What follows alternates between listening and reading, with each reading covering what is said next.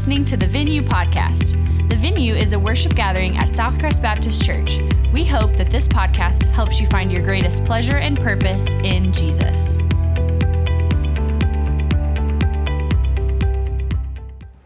Amen. Well, good morning. It's good to see you, 11 o'clock Venue crowd. It's good to be with you. If we haven't met yet, my name is Tony. If you have a Bible, would you join me as we look at Proverbs? We are in week 3 of our summer series in Proverbs, and we're going to be looking at Proverbs 22, verse 6.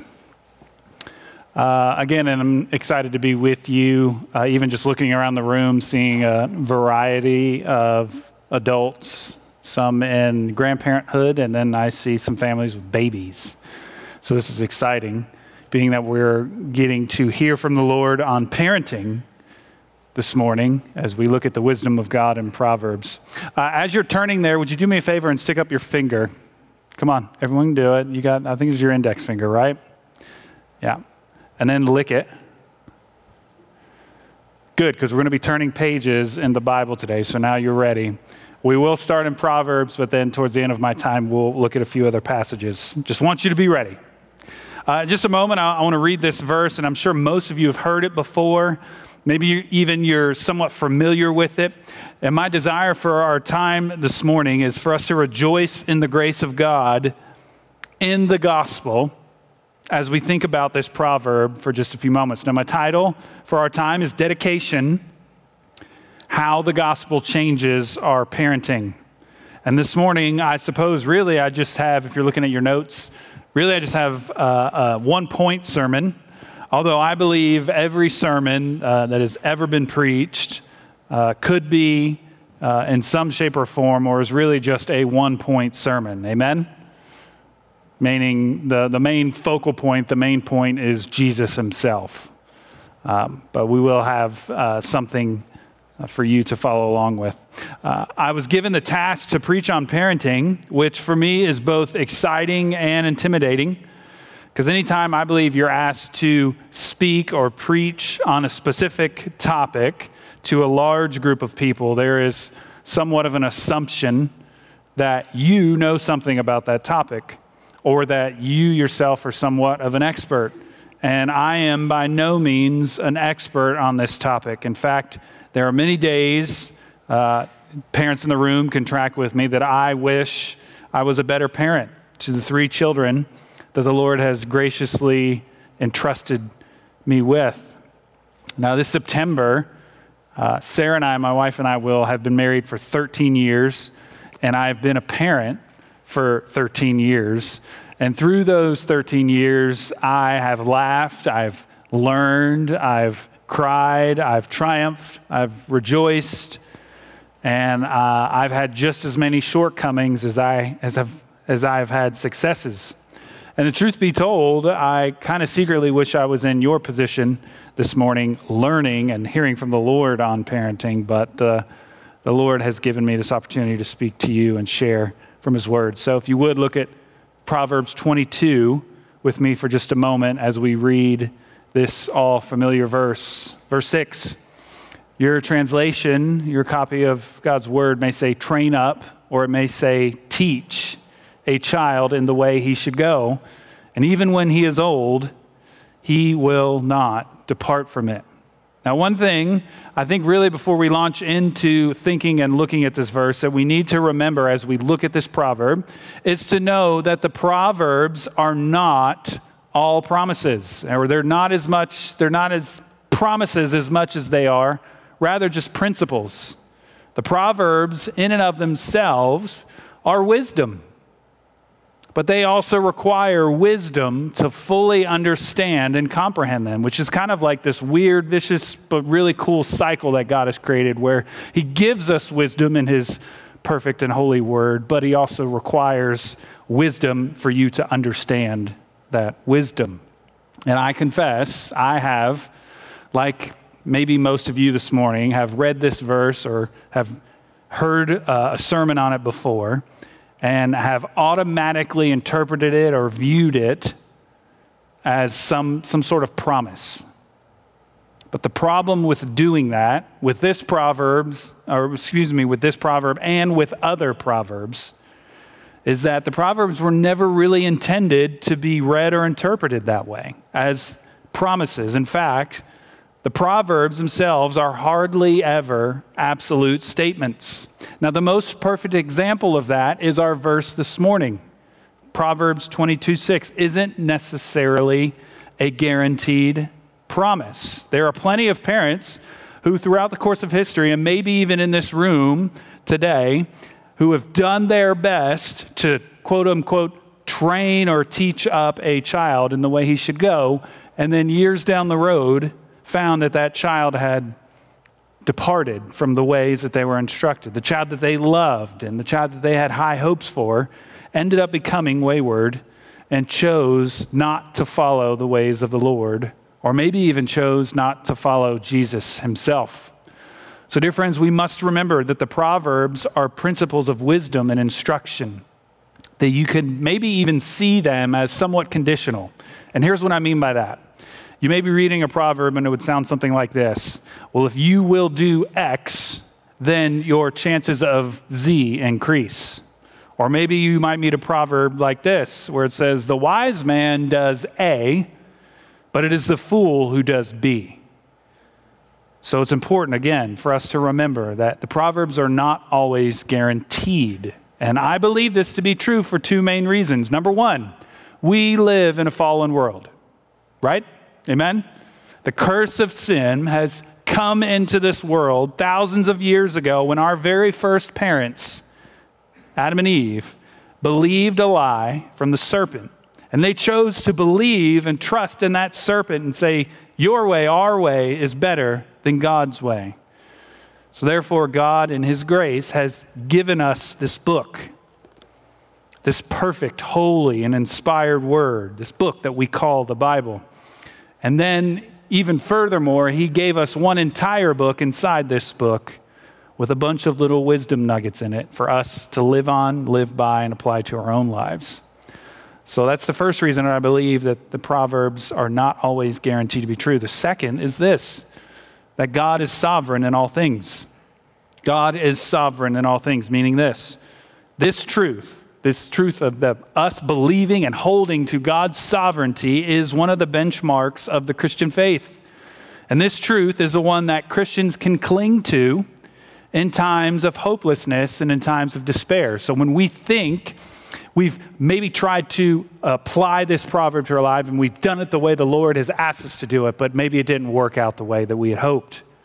So no matter what happens in your life, dear friends, when your life feels like it's falling apart, please know and remember that you have been loved, you have been purchased, you've been adopted by an infinitely holy God who is good to the nth degree and is working all things out for his glory and your good. So, dear Christian, there is no need to fear. God is in control and he is sovereign over all things.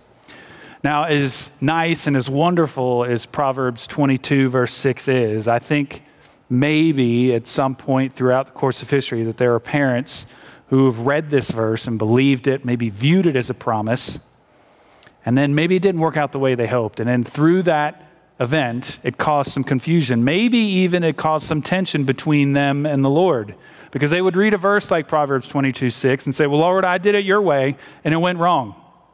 What now? And if that's you, if that has happened to you, whether in parenting or in something else, I'm glad that you're here this morning. I hope that our time as we think through this will be helpful and encouraging to you in your life as you think about God's sovereignty under the context of parenting.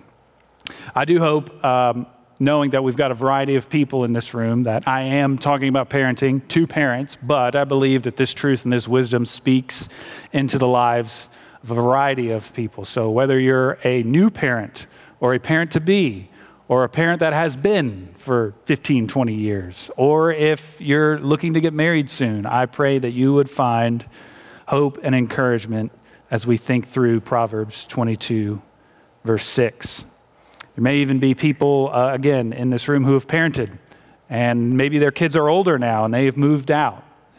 They're just in a different season. It's not that they're not parents anymore, they're still parents. I pray that you would find encouragement as well as we think through this. Let's look at verse 6 of chapter 22 for a few moments. Now, the reason I entitled the message today, Dedication, is because of the Hebrew word in verse 6. And as I studied this and prepared for our time this morning, I found two small points of contention, or two things that I kind of questioned when it comes to how this verse is translated. So here's the first thing. There's a Hebrew word in verse 6, and you have to forgive me, I'm not a Hebrew expert. I only took like 4 or 5 months of Hebrew in school. But the Hebrew word that is translated for train or teach is the Hebrew word kanak. And it actually means to dedicate. Matter of fact, in the 3 other uses of that one word, there are 3 other places in the Old Testament: Deuteronomy chapter 20, 1 Kings chapter 8, and 2 Chronicles chapter 7. That same Hebrew word is used in those passages, and it's translated as dedicate. Specifically in those contexts of those passages, it's actually in the context of dedicating a home or a building. So the word kanak is translated as dedicate. But here in Proverbs 22, we have the translation of train. Secondly, the more common translation of the latter part of verse 6, in the way he should go, and even when he is old, he will not depart from it. I believe that translation, it's good in and of itself, and it helps us see it, but I don't feel like it captures the heart of what the author really intended. Actually, the way it should be translated or understood is the Hebrew phrase comes into English as according to the dictates of his way. And so there is an imperative form verb in this proverb. If you will do this, this could be the result. But the imperative form, as we think through it, actually helps us to see it in this way. Dedicate a youth according to the dictates of his way. But what does that mean? I think most of us would read that and just be scared and be like, I have no idea what that word means or how that connects. But I think Bruce Waltke's commentary on this very verse might be helpful. He said this: perhaps the more proper translation of Proverbs 22:6 is dedicate a child according to what his ways or what his way demands. Dedicate a child according to what his way demands. So then, coming to that point, I think maybe the 2 questions we ask ourselves is, how do we dedicate a child? And how do we do that according to what he or she demands? Well, I'm glad you asked, because these are questions I asked myself. Now, let me begin by sharing an illustration. On March 26, 2017, most of you were here at this church. You may remember it, you may not, but this was the Sunday in the year 2017 that was right before Easter. And on this Sunday, Southcrest Baptist Church had what we might call a soft opening for our new building. In essence, we had a dedication service for our new worship center. And on that Sunday, we gathered together and we dedicated that new space to the glory of the Lord as we recognized it was a blessing from Him. We as a church gathered and we celebrated on that day. We sang songs of worship. We read scripture together.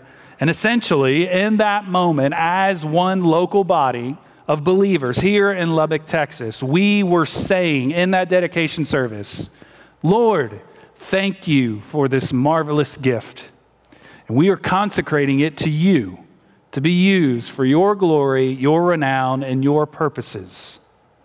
Dear friends, we are to do the very same thing with our children. We dedicate them, consecrate them to the Lord because they are gifts from Him. So I think everyone would agree with me in this room that you know, even if you don't have children, that children are a gift. They're not really ours, though. They are given to us, entrusted to us for a short period of time. And here in Proverbs, God is telling us through His wisdom literature that we would be wise if we dedicated them to Him according to what they need. Now, we'd ask the question, what do children need? What ultimately do children need? Well, we can all agree that children need a lot of things because every single one of them is unique. Amen? Just look at me. Some children may have health issues. and need specific care throughout their childhood. Or maybe you have a child who has special needs, and that precious gift that has been given to you needs a particular set of parenting skills. We can all agree that every child, no matter where they're at, what their needs are, they need love, they need care, they need food and water. Our children need direction, they need discipline, and they need wisdom. But I've also learned this: far above every need that your children, that my children have, far above their need for a scholarship to go to college, far above their need or desire to play every sport known to man, far above every physical need is a need that surpasses all of them, and it's their spiritual need. Your children need Jesus. Regardless of where you stand with him, we all need Jesus, but specifically parents, your children need Jesus. Parents in the room, if you have fallen into a slumber or a belief where you're trying to give your child everything on this earth, but never dedicate yourself to pointing them towards Jesus, then we've missed the point of parenting. We must fulfill our children's greatest need. Jason DeRochi is an author and a pastor, and he wrote an article commentary on this verse, and he said this, and I wanted to share it with you. Every child's future is filled with possibility, and parents have an opportunity to direct a child's path toward God. So, dear parents, no matter what you do or what they do, everything is an opportunity to be pointed towards God. And that is your calling, and that is your task as a parent. So then, I think the understanding for us then is this: the choice is ours. As parents, we have a choice to decide how we parent, how we love, and how we shepherd these little hearts.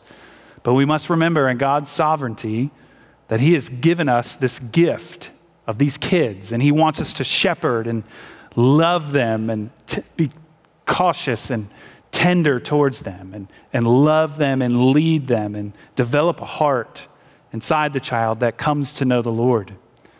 So, dear friends, dedicate your life to the eternal purposes of your children, even if that means that your children don't follow your direction. Dedicate your children to the Lord, even if it doesn't turn out the way that you had hoped. Let me address kind of the second part of my title as we spend some time in here in this verse. And I want to do that by giving you my one point to the sermon. The title, as you remember, is Dedication, How the Gospel Changes Our Parenting. And the subtitle, the second part of my title this morning, really is the main thing that sparked the one point that I want to share with you in just a second, but also the direction that I had hoped to go in this morning with you. So here's the one point that I want you to see and kind of land on. Jesus dedicated his life to the cross so that you could dedicate your life to his glory. Amen? Jesus dedicated his life to the cross so that you could dedicate your life to his glory. Now you may be wondering, as I did, and I actually changed this, Tony, wouldn't it be better to say, well, Jesus dedicated his life to the cross so you could dedicate your life to your children, or you could dedicate your children? And while that may be true, I found this statement to be better. I think it's more broader. And let me explain it to you here for just a few moments. If you'll take your finger, the New Testament, we see pictures of literal dedication and of spiritual dedication. And for the first one, turn over to Luke chapter 2. Luke chapter 2, verses 22 through 24. I want to give you a couple of examples here. This first one is where we see the account of Jesus as a baby, just days after his birth. He's being dedicated, as was custom, to the law in his day. Look at verse 22. And when the time came for their purification according to the law of Moses, they brought him up to Jerusalem to present him to the Lord. Verse 23, as it is written in the law of the Lord, every male who first opens the womb shall be called holy to the Lord, and to offer a sacrifice according to what is said in the law of the Lord. Now, the reason I bring your attention to this passage and why I like it is because it pictures quite literally the earthly dedication of Jesus. As a human, baby boy, Jesus was dedicated. But who was it that brought him to Jerusalem to be dedicated? His parents. Mary and Joseph were being faithful to the Lord and following this law and this commandment. And parents in the room who have maybe stood here on the stage at Southcrest or at another church before a church family, if you have dedicated your children, hopefully you recognize or know that when you stood up there on that stage before your church and dedicated your child, you were basically saying this, as I believe maybe Mary and Joseph were. You're saying this, Lord, thank you for this gift. And I want you, my church family, to know that I am dedicating my life to loving, teaching, and pointing this child towards Jesus. And I want you, my church family, to hold me accountable. That's really the picture that's being painted in child dedications. I think it's safe to say that when we do that, matter of fact, I think we had one in the 11 o'clock service, maybe, it's really about 95% more for the parents and really maybe 5% about the kids. When you stand up there and dedicate your child, you're saying something for yourself. You're saying, I have hopes and aspirations that this gift that God has given me will come to know Jesus. But I want you, the church family, to know about it so you can hold me accountable, pray for me, so that this child may be dedicated and know the Lord. Second, turn back a book or two to Matthew. Matthew chapter 26. Matthew 26, this is where we see Jesus. He's praying in the Garden of Gethsemane just days before he'll be murdered as he hangs on a cross. I want you to see the dedication here. Look at verse 38. Then he said to them, my soul is very sorrowful, even to death. Remain here and watch with me. And going a little further, he fell on his face and prayed, saying, my Father, if it be possible, let this cup pass from me. Nevertheless, not as I will, but as you will. So Jesus here, in a moment of despair and probably in pre-torture, if you will, he's horrified of the events that are to come. And he's saying, hey, Dad, if we could do this another way, I'm game. But what does he say at the end? Not my will, but yours be done. Jesus was dedicated to the task at hand. Jesus was dedicated to the mission. Long before he came to earth, he knew what he was going to go through. And when he got here, he was dedicated. Turn over to the book of Hebrews towards the end of the Bible. Hebrews chapter 12. One more verse I want to share with you. Hebrews chapter 12. Some of you may know verses 1 and 2. The author of Hebrews in these two verses really give us a tremendous amount of encouragement to run this race that we call life. Or maybe we could say to run this race that we call parenting. And when we get bogged down and when we're discouraged and we feel like we're inadequate and we can't do it, the Bible tells us to look at Jesus. Look at verse 1. Therefore, since we are surrounded by so great a cloud of witnesses, let us also lay aside every weight and sin which clings so closely, and let us run with endurance the race that is set before us, looking to Jesus, the founder and perfecter of our faith. Here's the dedication. Who, for the joy that was set before him, endured the cross, despising the shame, and is seated at the right hand of God. What I love about that verse is it reminds us that Jesus was well aware of the difficulties he was going to face, but there was a joy that was set before him, and he endured everything. So parents, the encouragement to us is no matter what we may feel inside, everything we feel isn't always right, because we're tempted and swayed by everything and all the situations around us and our culture and our friends and our family. We got to remember that what we may think is right, even if it's primarily if it's according to what the world says. It may be easy, but that doesn't mean it's right. And when things get tough, we stay dedicated to the task. We remember our calling as parents, and we dedicate those children to the Lord. So be encouraged. In those moments, look to Jesus. Now, these are just a few examples for time's sake that I wanted to share with you, but there are so many more that we could have looked at in the gospel accounts of literally the life of Jesus, where as he was going to and fro on missionary journeys and so on, preaching and doing all of his tasks before he was going to go to the cross, he had many instances where he ticked people off, where they wanted one thing and he did another.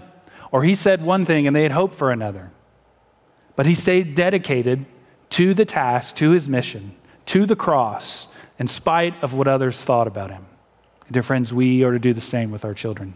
We follow the Lord's wisdom and guidance, and we love and lead and dedicate our children to his glory and his purposes. Now, how do we live for the glory of God? I think that's a great question to ask. Well, I believe we can live for the glory of God in numerous ways. But one of the ways, and this time in our context this morning, we can live for the glory of God is to parent the children that he has given us well. But there is one crucial thing that I think you and I must remember. And I hope this has encouraged you as much as it did me. We live for the glory of God. We strive towards holiness. We love and dedicate our children. But we do all this empowered by the gospel. Not of our own power or volition. We do it under the power of the gospel. This is why Paul said in Romans chapter 1, verse 16, "For I am not ashamed of the gospel, for it is the power of God for salvation to everyone who believes." So dear friends, remember or know, the gospel is not something that just saves you past tense as an event in your past, but it continues to go on saving you present tense, day in and day out. The gospel is the means not only by which we prepare for the kingdom, but it is the means in which we live for the kingdom. And the gospel is the means in which you and I can successfully train, teach, and dedicate our children. I wonder if anyone is wondering, well, Tony, is it really that simple? What is this gospel? Why do I need to remember this gospel? What is it? It's the life, death, and resurrection of Jesus Christ. Is it that simple, Tony? Yes. But it is so profound. Remember that truth. Remember God's gospel as you strive towards something greater in your parenting. As a parent myself, I know one thing to be absolutely true. I will fail over and over again. It's inevitable. But there is one thing, dear friends, that we can do, and when we do it, we do not fail. And it's this. When we get the gift that we call children, we hand our children back over to the Lord. That is one way we never fail. Is when we dedicate them to his care and his sovereign will. Now, I usually try as we get to study the word and get to think on some things for a few moments, I like to try and be practical towards the end of our time together. We've just heard from the Lord. We've heard this truth, but I always kind of ask the question, well, what do we do now? And I hope maybe you're asking yourself that question too. What do we do now with this encouragement on parenting and this wisdom from Proverbs on dedicating our children? So over the last few moments, I've attempted to explain the what and the why of dedication and parenting. But I want to look for a few moments at the how. And what I want to do is give you 10 tips. I'd love for you to jot them down in your notes on the front there. You may have noticed some scriptures on the back of your notes. I didn't reference those. Those are just things that I wanted to put in your notes to give to you. Those are 10 practical tips. Well, they're actually scriptures, but things that are helpful for Christian parents to know in this crazy world that we live in when it comes to parenting. So I hope that you'll refer to those at some point. But I want to give you 10 things that I've kind of put together. Please know that these are kind of just a hodgepodge of different things. One, of things that I have learned from experience. Two, these are things that I've had taught to me, either through sermons or conferences or things of that nature. And then third, a couple of these things that I want to share with you, I've selected from well-known pastors and authors, just a couple of men that I even look to myself when I'm looking for help in my spiritual journey. So I'll try and go through these quickly, but if you want to write them down, good luck. Number one, First tip, know that your children are a precious gift. Children are a precious gift from the Lord. Psalm 127, verse 3.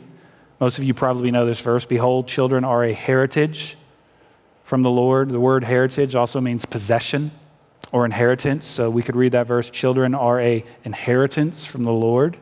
The fruit of the womb is a reward.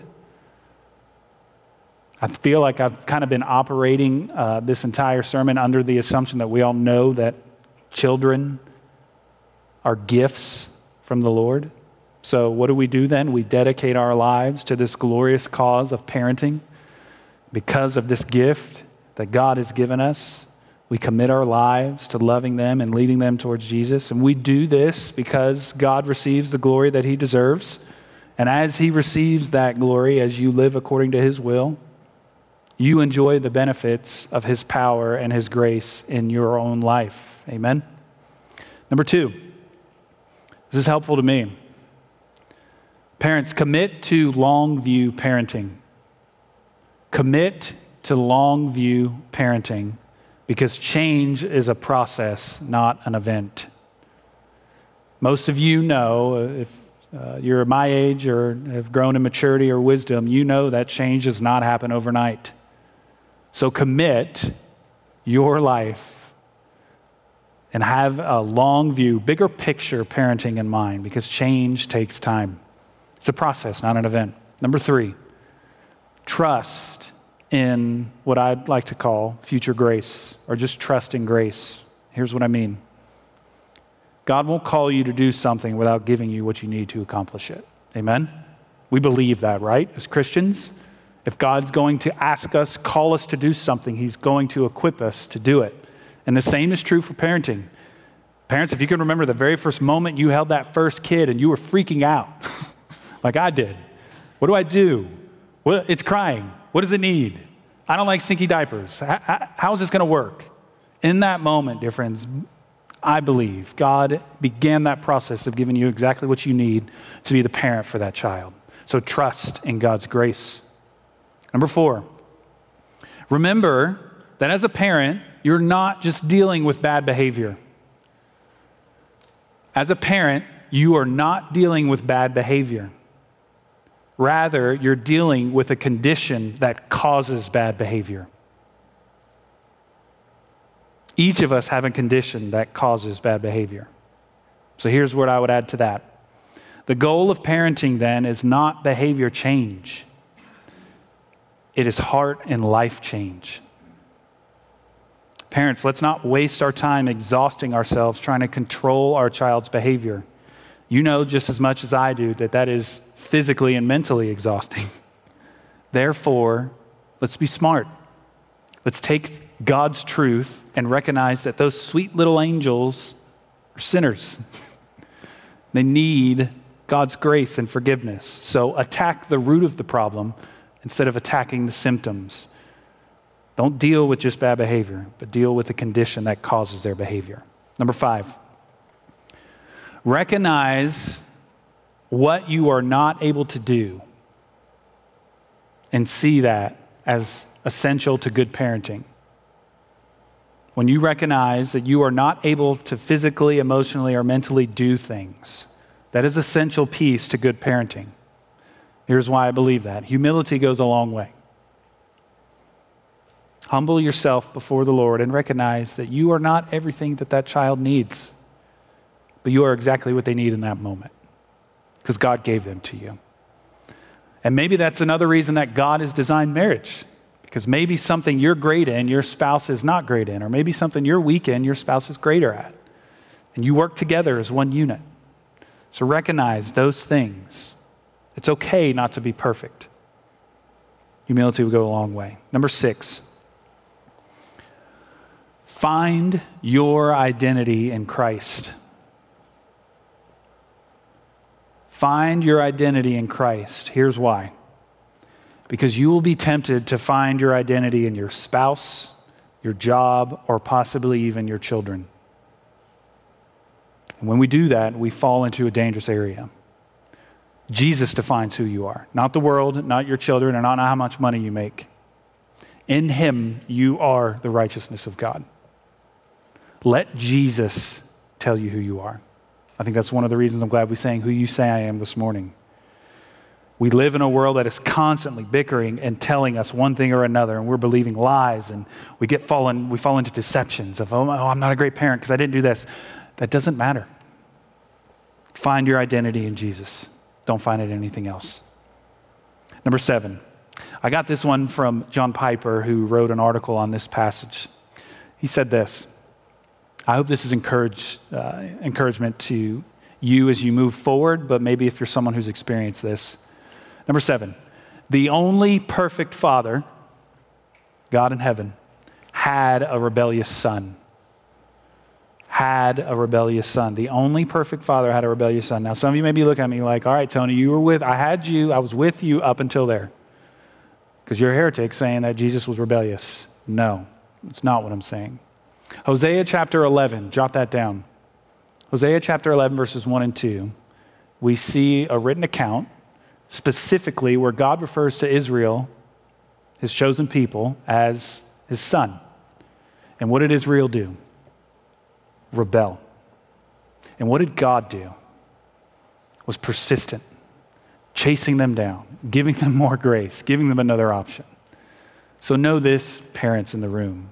The only perfect father, even he had a rebellious son. So if that's your case, love your children. As hard as it is, stay dedicated to them. Point them towards the truth. Tell them that there is a greater reality. Number 8, these last few are some things that I wanted to throw in, things that I think I've learned of doing well or maybe not doing well. Number 8 is actually my favorite. Dear friends, love your spouse well. Love your spouse well. If you feel like you're inadequate or you're in a rut, and you have a significant other, love your spouse well. Here's why I believe this to be true. One of the greatest tools we can have in the back of our tool belts is always to love our spouse because our kids are watching. Amen? And your loving your spouse well will speak volumes into their life. Let me give you an example. It's kind of funny. I was talking with Sarah and Karis the last day or so because I asked Karis if I could have permission to share this.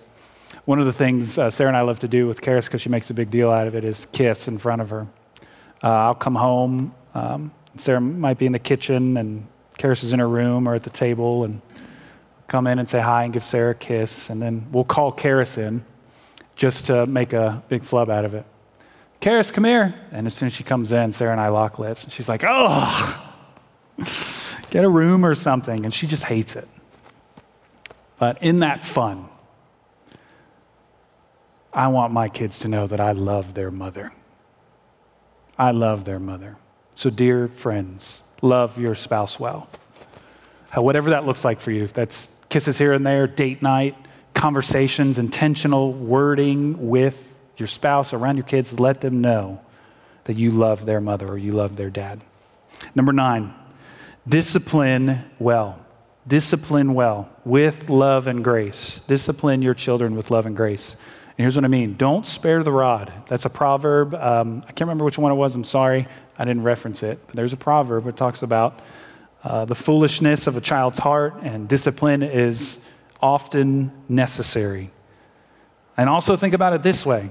Jesus hanging on the cross. The Father did not spare his Son. And what came out of it? Your salvation. So discipline well.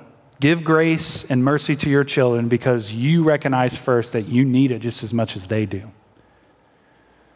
It's one of the things that I love about how God has made or crafted Sarah and I's relationship is she knows I'm the more gracious parent. She gets a little more tempered, and there's oftentimes Karis does her eye rolling thing that she's so good at. She's like, I'm done, Tony, you got to go. I can't handle that because I'll rip her head off. So here comes Dad, graciously, lovingly. And it's not that I'm weak or soft in that area, even though Karis may have me wrapped around her finger. I lovingly discipline with grace and mercy. And dear friends, we can only do this when you recognize that you need it just as much as they do. Here's the 10th and final thing. Create an atmosphere in your home. Create an atmosphere in your home that will set your children up to thrive in this life. Create an atmosphere in your home that will set your children up to thrive in this life. And here's what I mean. Here's a couple of examples. Create an atmosphere of love.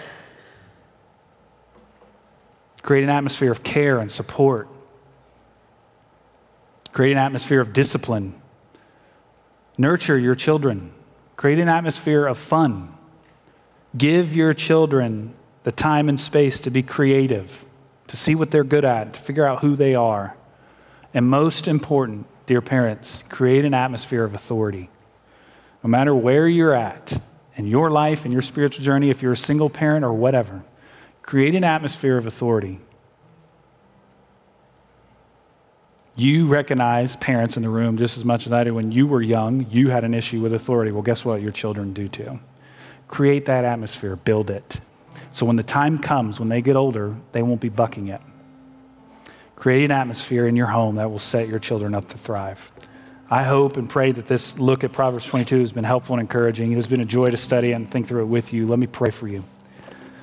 Father, thank you for this time and this word. Thank you for the wisdom of Proverbs 22:6. Help us, Lord, to be parents no matter our shortcomings and our failures. God, that's why your grace is so awesome. It is new every day.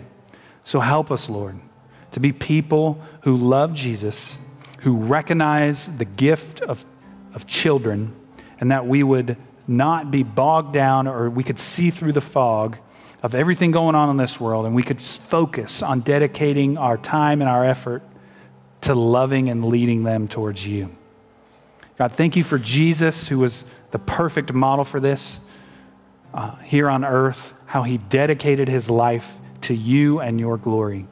Father, I pray that for everyone in here, knowing that living for your glory looks so different and comes across in so many ways. Father, I pray that you would help us to be a people that would be concerned about your glory in every aspect of our lives.